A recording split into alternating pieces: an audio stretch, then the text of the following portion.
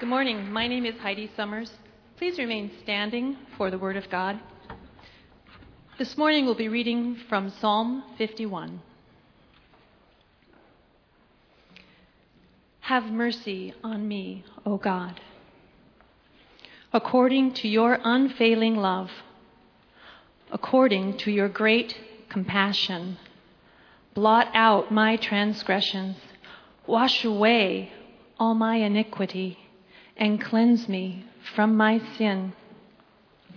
For I know my transgressions, and my sin is always before me. Against you, you only have I sinned, and done what is evil in your sight. So you are right in your verdict, and justified when you judge. Surely I was sinful at birth, sinful from the time in my mother's womb. Yet you desired faithfulness even in the womb. You taught me wisdom in that secret place. Cleanse me with hyssop, and I will be clean. Wash me, and I will be whiter than snow. Let me hear joy and gladness. Let the bones you have crushed rejoice. Hide your face from my sins and blot out all my iniquity. Create in me a pure heart, O God, and renew a steadfast spirit within me. Do not cast me from your presence or take your Holy Spirit from me. Restore me to the joy of your salvation and grant me a willing spirit to sustain me. Then I will teach transgressors your ways, so that sinners will turn back to you. Deliver me from the guilt of bloodshed, O God, you who are God, my Savior, and my tongue will sing of your righteousness. Open my lips, Lord, and my mouth will declare your praise. You do not delight in sacrifice, or I would bring it. You do not take pleasure in burnt offerings. My sacrifice, O God, is a broken spirit, a broken and contrite heart, you, God, will not despise. May it please you to prosper Zion, to build up the walls of Jerusalem. Then you will delight in the sacrifices of the righteous, in burnt offerings offered whole.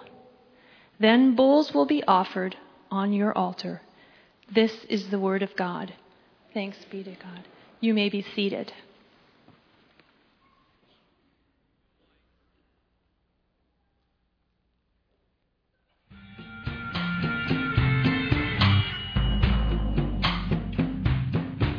So why is what we believe about sin important? Well, it's been said that the only provable Christian doctrine is the doctrine of sin. Just look around our world. Our world is full of war and oppression and bigotry and all sorts of other evils. But not just that, look at the people who live in our world, your friends and family even. And look at ourselves, look at you. You know you and I know me. And we're full of horrible thoughts and all kinds of selfishness. We know ourselves. We know that sin is real, so we have to come to grips with it. We have to admit it's a reality and know that it must be addressed. But if we're also being serious, we know we can't address this on our own. We need to be rescued.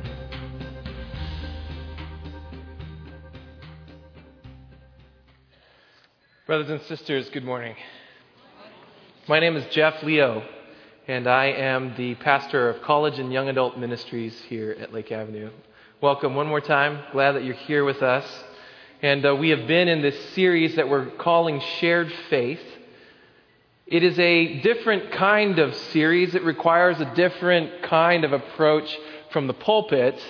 The kind of preaching that happens when we walk through a statement of faith like we're doing, it's called doctrinal preaching. And the great challenge of doctrinal preaching, it's not just that we're trying to communicate to you how deeply we believe in the truths that have been captured in the statement of faith, but it's also our great labor to communicate to you our deep love for and experience of the truths of Scripture in our personal lives. You need to know that we believe this stuff to the core of our being. We're excited about it and we love it. And I think even more than that, it's important for anyone who stands here to give you something to take home. Some kind of good news that's worth sharing with everyone that you know. Excitement. Good news. Got it? Okay, so let's talk about sin. I am excited to take on the challenge of preaching the doctrine of sin. It is that thing, that teaching, that makes the good news so good for us. It tells us of our deep need for God. But the doctrine of sin is not the preacher's opportunity to point his fingers at you, to point his fingers at sinners, either in here or out there. It's not that kind of an opportunity. No, I believe that when we preach the doctrine of sin, we actually face the most critical moment in the life of the church where we are to point to the goodness of God in Jesus Christ. That's the opportunity that we have before us. In fact, I'm not sure that talking about the doctrine of sin actually will hold our attention. I think talking about the holiness of God will hold our attention. Because when I think about what we do when we talk about the doctrine of sin or the fact that we're sinners, I think we think to ourselves, okay, we've heard that before. In fact, what it really takes for us now is to talk about or hear about on the news some really awful kinds of evil and sin. It takes reports about ISIS to rouse our attention. It takes a Sandy Hook to make our hearts yearn again for some kind of justice. But when it comes to the stuff that we deal with personally, well, that I deal with personally, life goes on. We are told that we're sinners, but life goes on. Maybe a finger will be wagged in our face when we're confronted with something that we've done, but life goes on. If you've grown up in the church, you've heard a lot of sermons about the dangers of being ensnared in sin, but then Monday comes and life goes on. No, I don't think that sin captivates our attention, and I don't think it deserves to. Not the way that the holiness of God deserves to capture our attention. So our job this morning as we talk about the doctrine of sin is to look squarely at the beauty of God's holiness, to be captivated by that. And when that happens, we will also face squarely the reality of our fallenness from His glory, and will feel our sense of need. I think by the tender age of 3, my children got tired of me asking them questions about what is sin and who is Jesus. I mean, you know when you're talking to your kids, when their minds are somewhere else. I know. So, why did Jesus die on the cross? Sins. What is a sin? It's bad. Yes, but tell me, what is a sin? What is it like? Well, it's when you're mean, when you do something bad. And what did Jesus do for us on the cross? And this is where they get happy. My daughter said to me, "Oh, that's the good part. He took our sin and He gave us His goodness. Now, can I style your hair, please?" You remember that? I do. I mean, you can kind of tell when their minds are somewhere else because the doctrine of sin doesn't captivate. I really hope we don't fixate on it the way that we focus our attention on the goodness of God. In fact, if there's anything that you walk away with, it's not just that sin is serious, but sin is so serious because God is so good. He is so good to us. This is what David knew when this psalm was written. This was his experience of the God who loved him. And so we look at Psalm 51 together.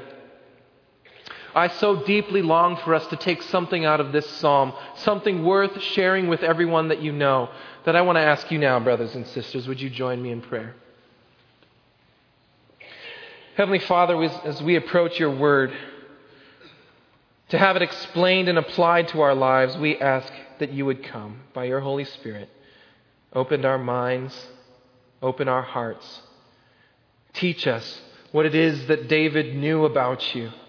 Impress upon us your power and your holiness, that we might be changed by it, pinned beneath it, lifted up by it. God, would that be so? We pray it in Jesus' name. Amen. You know the story if you've come to church for any length of time, because it is one of the Bible's most scandalous episodes. Perhaps the most scandalous episode of any political figure. David walking out on his balcony one morning, seeing a woman taking a bath. He decided, I must have her, as if she was property to be taken. He had her brought to the palace, and then he lay with her. She became pregnant, but she was married. Her husband, Uriah, was sent to the battlefield by David. David should have been at the battlefield. For some reason he wasn't, but it didn't suffice for him to be sent to the battlefield. He was sent to the front line, where, of course, the first battle he was killed. Now, Bathsheba could be his and his alone. The prophet Nathan confronts King David about his sin. And the moment David realizes what he had done, as if a blinder had been removed from his eyes, he has this reaction that we read about in Psalm 51. You can find our text on page 675. You might want to turn there because we'll be in and out of this text all morning. This is what David says. Have mercy on me, O God, according to your unfailing love, according to your great compassion, blot out my transgressions. David has this reaction. He turns to the God he has known since he was a child. There is only one place to turn. It is to God. It is no use hiding. You see, the same Spirit that wrote Psalm 139, where can I go from your presence? If I go up to the heavens, you are there. If I make my bed in Sheol, you are there. The same Spirit which inspired those words inspires Psalm 51. There is nowhere else to turn. In your worst moments in life, there is nowhere else to turn. I think about worst case scenarios all the time. And apparently, one of my mentors took notice of this fact, and he decided to buy me a book. I don't know if you can see this, but this is called the Worst Case Scenario Survival Handbook. It's a novelty item, but I looked through every page because there's some really good things in here. One of my favorites, How to Wrestle Free from an Alligator. I know how. And if you find yourself in the jaws of an alligator, I invite you to give me a call. The receptionist will forward you to me, and I will help you. Some of the solutions in here are entirely intuitive. They totally make sense. They're very common sense. Some of them you wouldn't know unless you read the book. And so I'm always thinking about worst case scenarios, and one of them that comes to mind frequently, especially when I'm in the park with my kids, is what to do when bees are around. Now, my strategy, I think it's a pretty good one. It's that. This is my strategy, right? So I'm at the park and I'm doing my moves, and my son calls out to me, and he taught me this great lesson. And I'm really thankful that you taught me, buddy, because what he does is he pretends like he's a stalled out robot. And he says to me, Dad, you're not supposed to move. And he's got this grin on his face, like he knows exactly what he's doing. And I'm going like this. It's like, no, Dad, that's not what you do. You do this. And a bee is buzzing around his face, and he's the picture of calm. That is not intuitive to me, but he got it right. David, since he was a child, knew that the right response It had been trained into him from the time he was a shepherd to the time he faced Goliath to now in the depths of his own guilt. He knew the right response, and his faith didn't fail him. His faith didn't fail him because he turned to the God that Israel had known from its very beginning. In fact, the words in verses 1 and 2 are drawn, they're borrowed from the book of Exodus, chapter 34. Where in verses 6 and 7, this is what it says. He passed in front of Moses proclaiming, the Lord, the compassionate and gracious God, slow to anger, abounding in love and faithfulness, maintaining love to thousands, and forgiving wickedness, rebellion, and sin. This episode occurs when Moses is coming down from the mountain and he has the law of God in his hands. And this is the God that they recognize and they begin to worship. This is the God that they know. He is the forgiver. He has grace and mercy in his hands. To whom else can we run? David knew that. And so he ran to God. Have mercy on me, O God, because of your unfailing love. This special word love that doesn't have a great translation in English, but refers to his great promise keeping, his faithfulness unto himself and his word, his love for his people that never ends and never fails. This kind of love that he has for you and for me. This is the covenant love that he has, and to which we are always supposed to turn. We were meant for this. But we have, instead, a number of other kinds of reactions. You know, if you just surround yourself with people who tell you you're doing fine, who send you messages on Facebook that you're great, and if you tell me after this weekend your sermon was wonderful, even if it wasn't, I'll believe you, because I desperately want to. But what David says in verse 3 is, my sin is always before me. I don't need it to be made to go away. I need it to look up. I need God to draw my face heavenward. That's what he says, and that's what God can do for us. And if we don't, if we allow ourselves to think that everything's okay, our conscience, it becomes a little easier and easier for us to do the same thing over and over again. And so the scriptures, the psalmist even says, today, if you hear God's voice, do not harden your hearts, but respond to him out of faith. Give this stuff that you're feeling over to him. We can also tell ourselves, listen, Jeff, I am not an adulterous murderer like David. But David says something really strange in verse 4. He says, against you and you only have I sinned. It's a strange thing to say because he just murdered and committed adultery.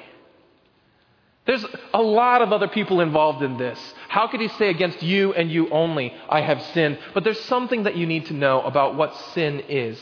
We may wrong each other, hurt, maim, and kill each other. But when it comes to God, there is one word for what we do to him. It's sin. And so against God and God only has David sinned. The kind of peace and shalom, goodness, truth, and beauty that God desires to bring into this world is exactly the kind of thing that we oppose when we sin. God wants to make things right. Our sin opposes that process. Who is it that we stand against when we sin? However small we think our sins are, it is God himself. That is what creates the problem of sin and forgiveness for us. Sin is shalom breaking. Sinfulness is shalom resistance. And all of us are resistant. We would not be having this conversation if God didn't care about the shalom he wants to bring. And the last is to think to ourselves that we're basically functional. We do things right most of the time, but occasionally we will do a sin. But David says, from my mother's womb I was sinful. There's something inside of us. It's not just sinful acts that we do, but it's a sin sickness that infiltrates all of our mind, body, and soul, leaving us powerless to do anything that is good. So Article 3 affirms what the Bible teaches, that we are sinners by nature and sinners by choice, powerless to do otherwise. So what does David do after he realizes this? What does David do after he invokes God's promise of being God? He stands back, just like you and I should do, and he beholds the power of God. Look at verses 7 through 12. All these verbs are not something that we do, but they're something that God does. David knows to ask for these things. In 2 Samuel, when David finally confronts Nathan, or Nathan finally confronts David, David says to Nathan, "I have sinned against the Lord." And Nathan replies like this, "The Lord has taken away your sin." Is it really that easy? Does it really happen like that? Let's not get confused here. Even if forgiveness is possible for you and me, it's hard, but it's possible. We can forgive each other, but we cannot even begin to fathom the costliness of forgiveness to God, that it would cost him his own son. One of the pastors that changed my life by what he wrote, John Stott, he wrote this: if we bring God down to our level and we bring ourselves up to his, then naturally it doesn't make sense for us to call for a kind of radical solution to our problem, let alone a radical atonement. It doesn't make any sense at all. But when we have glimpsed the blinding glory of the holiness of God, and we tremble because of the conviction of our sin by the Holy Spirit, and we acknowledge what we are, then and only then does the necessity of the cross appear before our eyes, so obvious that we are astonished we never saw it before. It enables us to cry out during the holy season of Easter, "Hosanna! Save us, Savior." Only when we realize the depth of our need does salvation become something that we recognize. And so look at all the work that God has to do for us. Cleanse me. Wash me. Let the bones you've crushed rejoice. Create in me a pure heart. Who among us can do that on our own? God is the one who creates even our own pure hearts. He's the one that's free. David is the one with no options, no way out, nowhere to run, no hope apart from God. In fact, he feels the depth of this hopelessness in his body. He says, "My bones are crushed, and only you can help me rejoice again. I feel it in my body, the weight of my sin." You see, it's not so much that we have a God-shaped hole in our heart, as if maybe that missing accessory that we could find could make us complete. Rather, we have a God-sized problem burning a hole in our very soul about which we can do nothing apart from the grace and mercy of a loving God. And so we sing with Martin Luther, "Did we in our own strength confide? Our striving would be losing. We're not the right man on our side, the man of God's own choosing. Do you ask who that may be? Christ Jesus, it is He. Lord Sabaoth His name, from age to age the same, and He must win the battle. He has the power to win. We do not." When was the last time you felt powerless like that? I grew up in a landlocked state, so I'm still relatively novice when it comes to the power of the ocean. My son, he's a very cautious guy. And there's a picture that I'm going to show you here that captures perfectly how he feels about the ocean. Do you see the concern on his face? He likes the ocean now. He's fine. But my daughter and I, we love to run in, right, to the waves. We love it when the waves kind of lift us up and set us back down, right? It's fun. But one time, you remember this one time? The waves were getting taller and taller, and they were over my head. Remember, it picked me up, and I didn't want to let you go because I was worried about where you would go if the wave took you away. So I held on to you, and then the wave pushed us underwater. Remember that? And it just held us there for a while. And then we came back up, and you ran away to the beach. That was the last of our beach day. It kind of ended. That was scary. We are mere toys to the ocean, able to be swept away, powerless to do anything. The Bible describes this.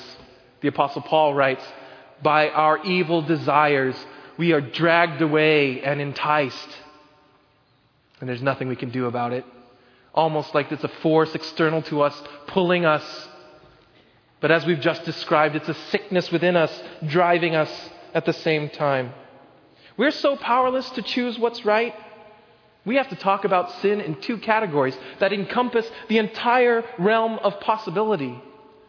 The one we're familiar with talking about, we talk about sins of commission. These are the things that we do that we probably shouldn't have done. The ways that we talk to our spouses that we shouldn't have. The ways that we talk to our coworkers, or the things that we did at work or at home or even in private that we shouldn't have done. We're familiar with this. But the other category is sins of omission. Sins of omission. These are the things that we have neglected to do, the things that we have left undone. It's that person that we pass by and we thought to ourselves, maybe I should do something, but then we don't. It's that neighbor that we saw yesterday or last week and we think to ourselves, maybe I should do something, but we don't. It's the many things that we know that we're supposed to do when we open up the Bible, but we don't. And that's one aspect of sins of omission. The other is there's so many things we didn't even know we were supposed to do this week that were left undone. The invisible people that we didn't even know were there who are crying out for mercy, and we didn't know about them. The more we turn away from these things, the easier it is for us to continue to forget. What it reveals to us is that we don't actually hunger and thirst for righteousness the way that the Scriptures and Jesus calls us to hunger and thirst for righteousness, to really care that the kingdom of God would come down. It reveals to us that. But when we are crushed beneath the holiness of God, and He raises us back up, what does it enable us to do? We first, as we take that breath of air again, we utter praise and thanks for the salvation that God brings to us.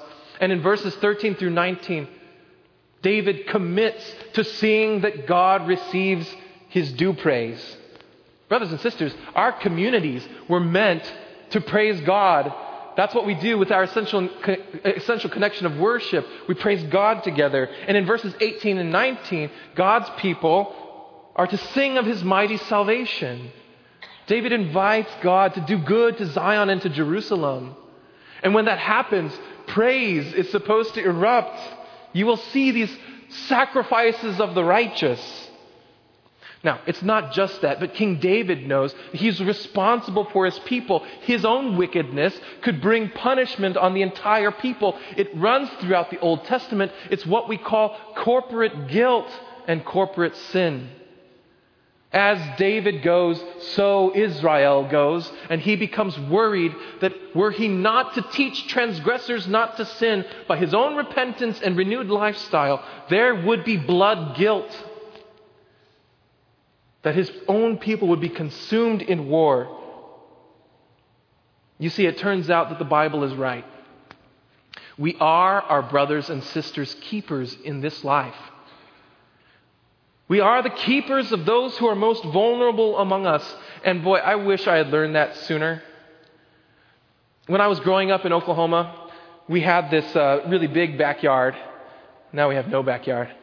But we had this big backyard, and in it was this rickety tool shed. The kind that horror movies are made out of, that kind. It stank of gasoline because that's where we kept the lawnmower. And I really didn't want to go in it ever because it was always infested with bees. We're back to bees again. I think there's an entry in here on bees. Well, I'm a child. I'm playing, minding my own business.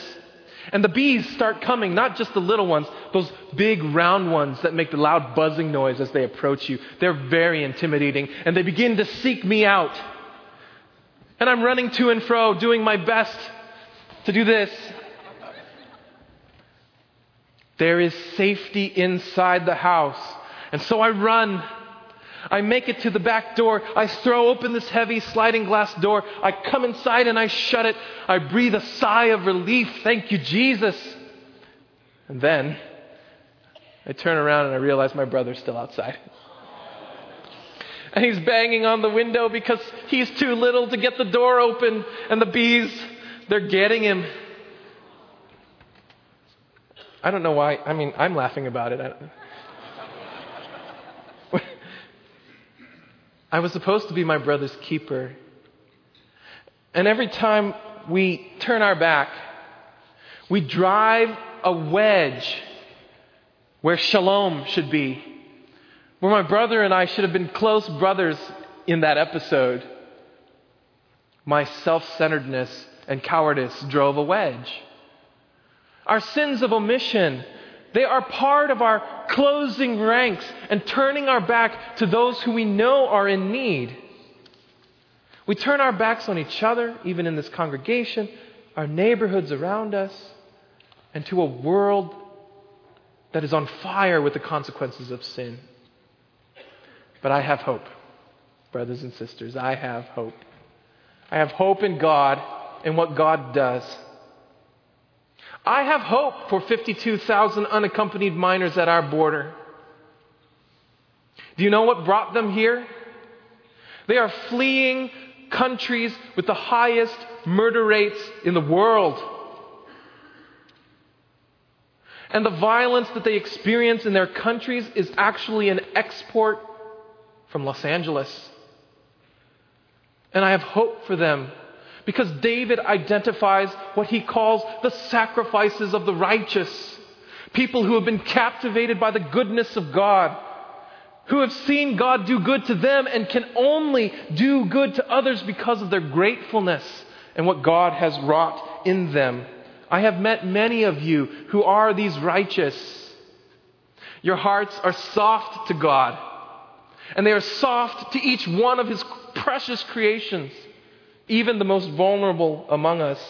I have hope because people of faith are responding to the dire needs, the dire situation that these minors are in.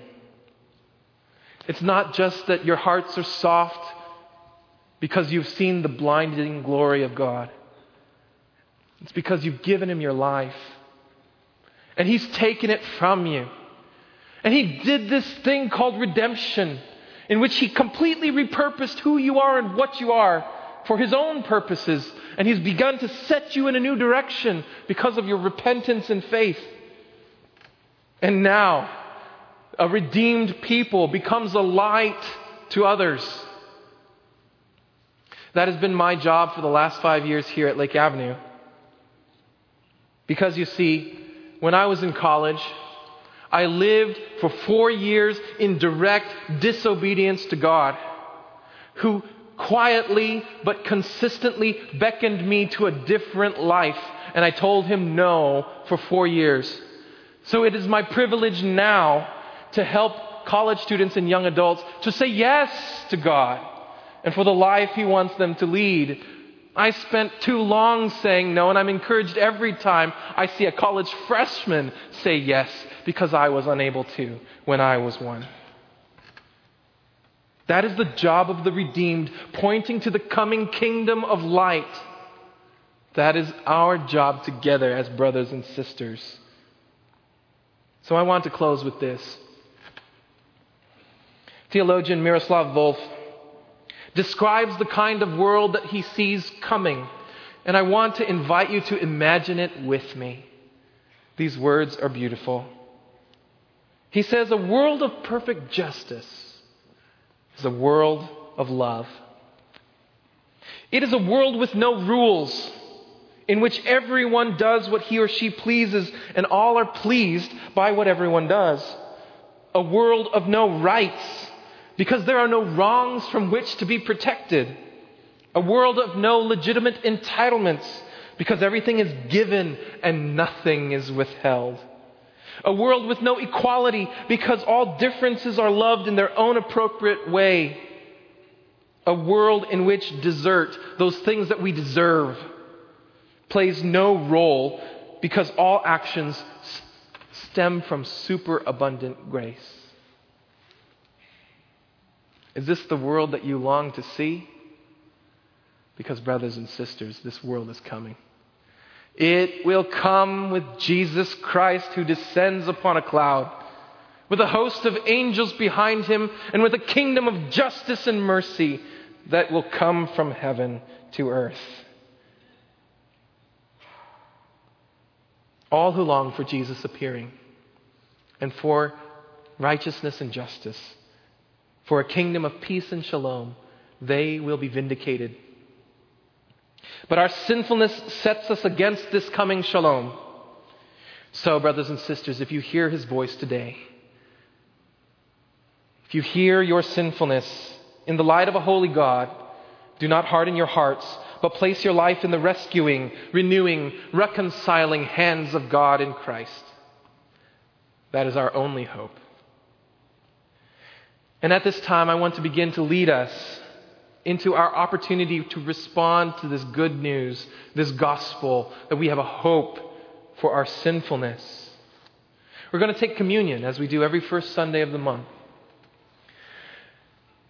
So I want to give to you what I have received, that on the night that Jesus Christ was betrayed, he took bread. And after having given thanks, he broke it, saying, "This is my body, which is for you. Do this in remembrance of me." In the same way, after the supper, he took the cup, saying, "This cup is the new covenant in my blood. Do this as often as you drink of it in remembrance of me. For each time you eat this bread and you drink this cup, you do show forth my death until I come back." Communion this morning was an opportunity for us to proclaim to each other and to the world, we need him. Even if this is your first time feeling the conviction of sin by the Holy Spirit, today, this is your response. Cling to the power of God in Christ. I want to pray for us as we approach the table. And then after I pray, we will spend some time in silent confession. So let me invite you to right now pull out your kneelers and to kneel. After some moments in silence, we will pray together a prayer that has been prepared for us on the screen. Brothers and sisters, let us pray.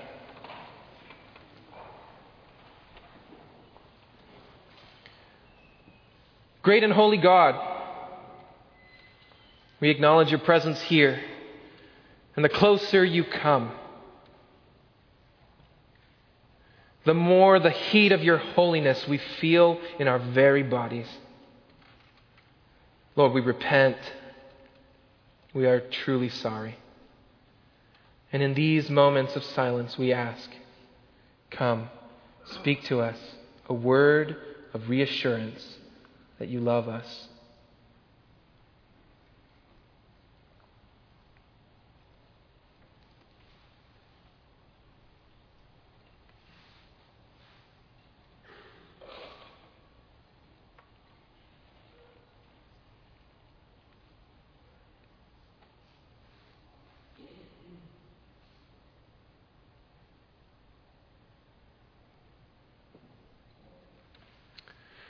Here on our knees, let us pray together.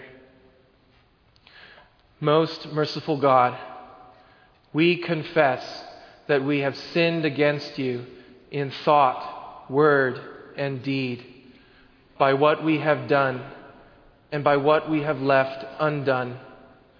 We have not loved you with our whole heart. we have not loved our neighbors as ourselves. We are truly sorry, and we humbly repent. For the sake of your Son, Jesus Christ, have mercy on us and forgive us, that we may delight in your will and walk in your ways, to the glory of your name.